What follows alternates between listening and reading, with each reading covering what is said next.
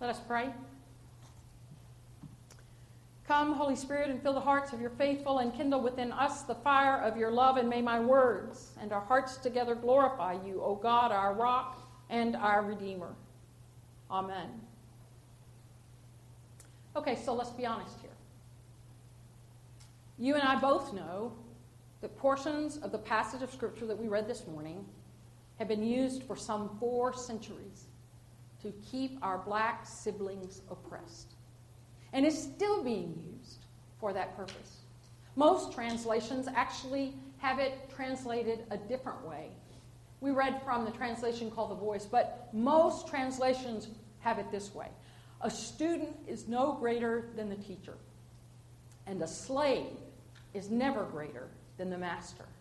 It is sufficient if the student is like the teacher, and the slave is like the master. You hear it, don't you? The implication that slaves are to be subject to their masters. You hear it, don't you? The implication that somehow slaves in our country, African Americans brought to the land of the free, far from being free, that they are less than their white masters. The implications are brutal, unjust, and deceptive interpretations of the gospel. And we need to call that out. You know, there are multiple layers of what happens in every single scripture that we read from our canon. The first is, for example, with what we read this morning, that there was a time when Jesus lived and taught and healed and preached. And in that time, he taught certain things that were then handed down orally and finally put in writing. And then people came along, like the writer of the Gospel of Matthew, and put down those teachings, but according to what Matthew thought was important for the community he was writing for. And then there was an interpretation by editors who came along after the original writers, and translators who came along after the editors. And then there is the interpretation for today. And we all know that interpretations can be wrong-headed. They can be wrong. And especially if somebody wants to stand on the rule that the Bible needs to be interpreted word by word, literally. Listen, over the last several weeks, I've encountered some of the brightest minds in the progressive Christian tradition. Reverend Cameron Trimble, the CEO of Convergence, who is doing an incredible job calling forth the truth for all of us and in lifting up pastors and teachers and Christians to hear the truth, has said that we need a new canon.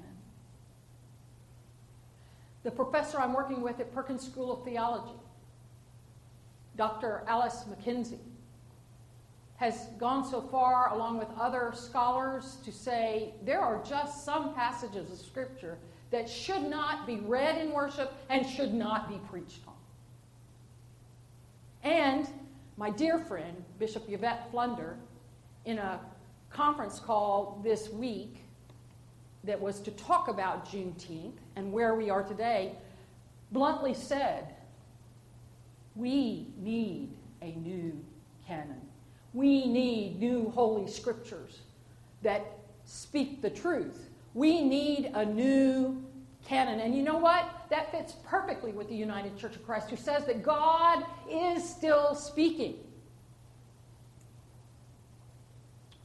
In other words, we either need to excise some of our canon or speak the truth to it. There are some things I want to clear up in today's reading. The passage is often called the missionary discourse. And Jesus gives instructions as he commissions the disciples to preach, teach, and heal, which is, by the way, what Jesus does: preaches, teaches, and heals.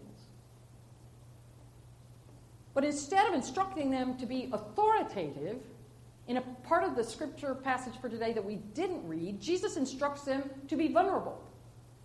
He tells them, don't, when you go out to preach, teach, and heal. Take no money, bag, clothes, sandals, or staff, and put yourselves at the mercy or hospitality or the lack of hospitality of those they were to encounter. This is table-turning teaching. This is table-turning teaching of Jesus' day. And with this table-turning teaching, that we can actually do the work of God and be vulnerable at the same time, are some instructions that are warnings and also encouragement. The reference, if people call the head of a house Beelzebul, which means devil, just imagine what they are calling the members of his household. Well, you may kind of want, I wrestled with this. I didn't really know what was being said there, but as I read and as I studied, I learned that Jesus is speaking about what government, religious, and other people are calling him. Beelzebul, the devil. He is cursed. And we see that in other passages of Scripture. And thus he is giving these disciples a warning. This preaching, teaching, and healing thing will not be a walk in the park. And he also warns the one to fear is the one who can destroy you, soul and body, in the fires of hell. And I'm thinking, Jesus is talking about Satan here. Jesus is talking about evil here. No, Jesus is talking about God, who breathes life into us and receives us when we breathe our last. And often the word fear in Hebrew and Aramaic is better translated awe. And so perhaps, maybe we need to say that this passage is about us having awe and wonder of the one who could destroy us, body and soul. And I want to tell you, in Matthew, there's no getting around the fires of hell. Matthew talks about it all the time. But maybe we need to interpret it differently. I mean, we tend to think of the images of a fiery furnace, and that's where we go if we somehow fail God. But maybe instead, we need to eliminate that, or we need to reinterpret, is that the places where we fail, the places where we're not the people we really want to be, and the things that we have created out of that, like the sin of slavery, like the sin of racism, need to be cast into fire, the fires of hell, and burned away from us. That said, we have challenges today, don't we? Not unlike those early disciples. I mean, to be perfectly honest, to truly follow in the way of Jesus is to choose vulnerability over power and authority, and that's never easy. This is not to say that Jesus wants us to be purely passive. That would go against everything Jesus did. Jesus confronted the powers and principalities of his day. He was quick to speak against the things they were doing and the ways that they were destroying the interpretation of the Scriptures. And listen to what follows. And you should proclaim in the bright light of day everything that I have whispered to you in the dark. This is after saying the one who can destroy, be in awe of the one who can destroy body and soul. Jesus says, and you should proclaim in the bright light of day everything that I have whispered to you in the dark. Both because it's urgently present in most of our minds today, that there is a perennial struggle in our human communities all over the world about racism. Racism is a vivid example of the death-dealing forces that Jesus had in mind when he was teaching the disciples.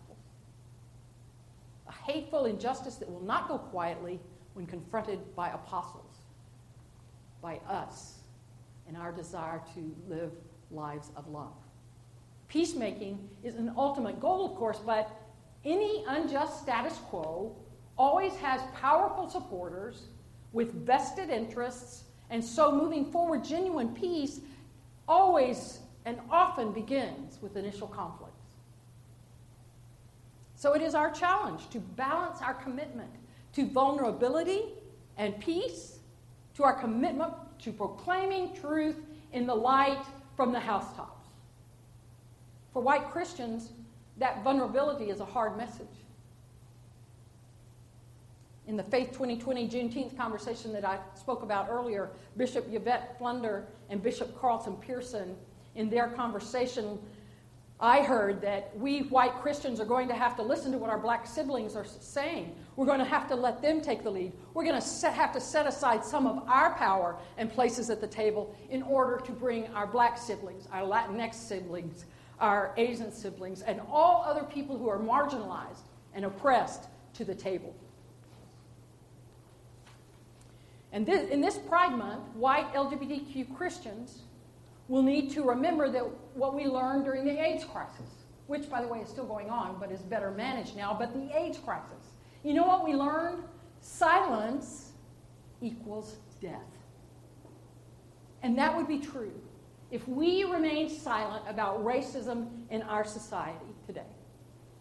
And we need to hear the challenge that Jesus gave the disciples so long ago. If we really are going to stand with our black siblings, stand with the marginalized and oppressed, if we are going to speak out against injustices and heal the brokenness of our society, then we need to know we will encounter opponents, hostility, threats, even persecution. The powers that be, the death-dealing forces in the world, will not go quietly and step aside. This is work that will require resolve and perseverance. Part-timers need not apply. We've got to go all in or not go at all. Of course, Jesus never takes the disciples to a place where they cannot hear the promise of the gospel. So Jesus often follows his warnings with, and yet. These words, if you ever hear these words in Scripture, you need to pay attention. You need to lean in and listen carefully. And yet, Jesus says, your Abba, who is God in heaven, knows when those small sparrows fall to the ground. You, beloved, are worth so much more than a whole flock of sparrows. And it's not that God didn't love the sparrows, just that you, beloved, are worth the worth of a whole flock of sparrows. God knows everything about you, even the number of the hairs on your head. So do not fear. The promise of the gospel for those disciples and for us today, you, beloved, you matter. You all matter. God sees. God hears. God knows. God saves. God is faithful. Following Jesus isn't for the faint of heart. In this day, it means giving up things that we hold precious, even things we hold dear. In brief, discipleship means leaving behind conventional approaches to kinship, career, and social harmony, and that's not a prospect to be taken lightly. Jesus sent those first disciples out into the world, and so sends us out into the world to liberate, to heal, and to proclaim that God's realm has come near and is coming near. But Jesus doesn't leave us there. Jesus knows and normalizes this turmoil and calls us to trust a caring God of love and justice along the way. And Jesus reminds us that God, who knows us even more than God knows the sparrows, comes alongside us with loving kindness and asks us, what troubles you? We watched in horror as George Floyd was pinned to the earth crying out, "I can't breathe." And in the days that followed, we white Americans, we have learned and watched with horror, and realized that all our black siblings live most days of their life, every day, feeling like they cannot breathe. So what are we to do now? What now, we ask? Building another world, a world where all are seen and honored, requires a thoroughgoing commitment and a willingness to stay engaged when things get hard. Jesus doesn't mince words on this point. Jesus says you are embarking on a struggle. You will meet with trouble and setbacks and a long journey ahead. But hear this. Many who have gone before us, many who were in all the way, Christians have helped show us the way. Francis of Assisi, Teresa of Avila, Fannie Lou Hamer, Clarence Jordan, Rosa Parks, Oscar Romero, Dietrich Bonhoeffer, and Dorothy Day, the great Catholic social worker. Dorothy Day, in fact, said, one of the disconcerting facts about the spiritual life is that God takes you at your word. Sooner or later, one is given a chance to prove your love. We continue into the season of Pentecost where we are reminded of the breath of God that still blows where she will. We are reminded the fire of God's righteousness still burns in those who believe the power of God, and God still emboldens us to tear down every stronghold, and the will of God still reigns supreme. So as we ask what now? Well, in the strength of that power, we must be compelled to show up, stand up, speak up. We must remember what Jesus said, what I whisper to you in the dark, tell in the light. And what you hear whispered, proclaim from the housetops. In Minneapolis, in Brunswick, in Louisville, in New York, in Ferguson, in Cleveland, in Baltimore, in Chicago, in Dallas. Proclaim from the housetops. In every city across this land. We must call this out. We must bolster our courage. Only when we choose to face it and show up, speak up, stand up, will we be able to turn this in this place, in this time. This is the work of the church, and it is our work to do now, so that all people come Independence Day, July 4th, and come Independence Day, June 19th, will be able to experience and live free and breathe and celebrate the Jubilee. Amen.